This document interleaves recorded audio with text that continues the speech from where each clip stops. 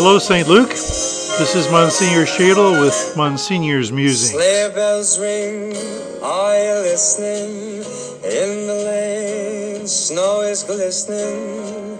A beautiful sight, we're happy tonight. Walking in a winter wonderland.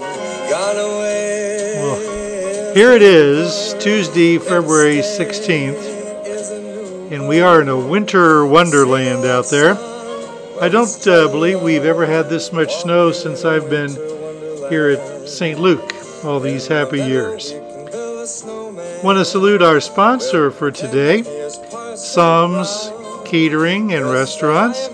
We're saluting Psalms because they are providing the fish dinners for our 2 Knights of Columbus fish fries this year during Lent.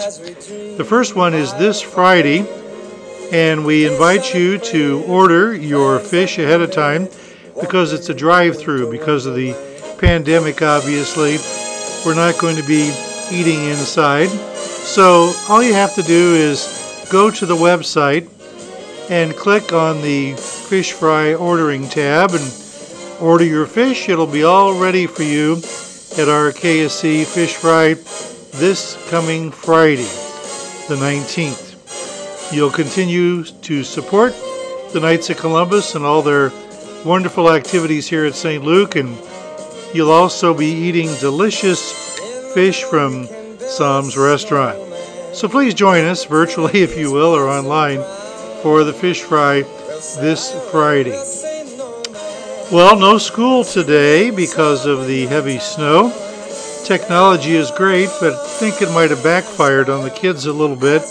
In normal circumstances, before the blessings of technology, this would simply be a free day. But it's an e-learning day, which means they're learning online, which isn't all bad because that means they don't have to make up this snow day at the end of the year or in spring some other time. But it's a winter wonderland. This morning, 8:15 Mass, we had 13 people there. The faithful were there, including one wonderful gentleman who's on his walker. He's there every day, and he was there this morning in all the snow. We had 2 of our great altar servers, the Miller boys, Andrew and Adam. They were on deck to serve Mass. What a privilege. And it doesn't seem like Lent at all, but tomorrow's Ash Wednesday seems more like Christmas Eve. Don't forget the Ash Wednesday Masses tomorrow. We have 4, 8:15, 10 o'clock, 11:30 in the morning, and then 5:30 in the evening.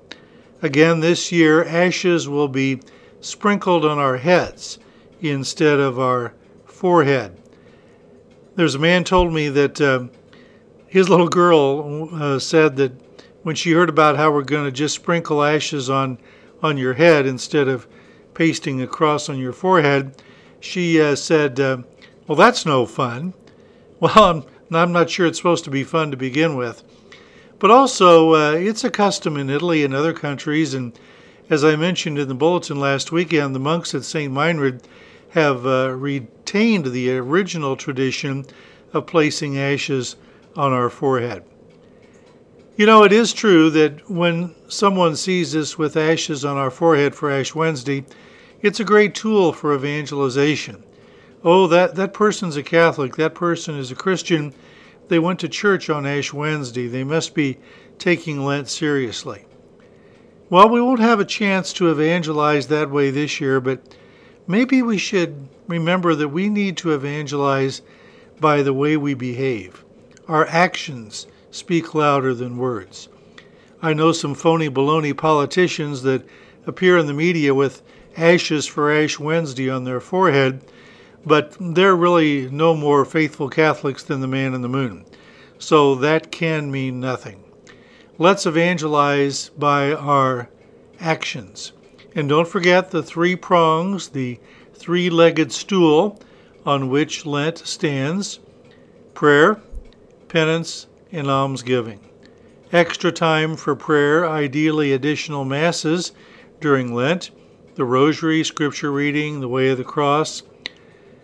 Almsgiving, giving to the poor mainly through our financial contributions to the less fortunate, but also participating in First Sunday sharing, offering food and clothing and that sort of thing for the needy.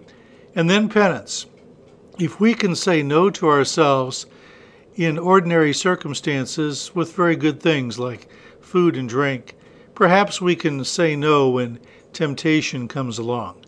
And remember that Ash Wednesday and all the Fridays of Lent are days of abstinence. We do not eat meat.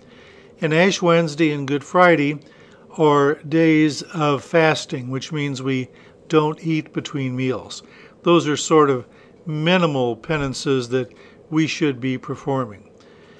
So, be thinking about what you're going to do for Lent. Be prepared to evangelize by your actions. Tomorrow is Ash Wednesday, and we begin this holy season. And let's continue to trust in the providence which so far has never failed us. And may Almighty God bless you all, the Father, and the Son, and the Holy Spirit.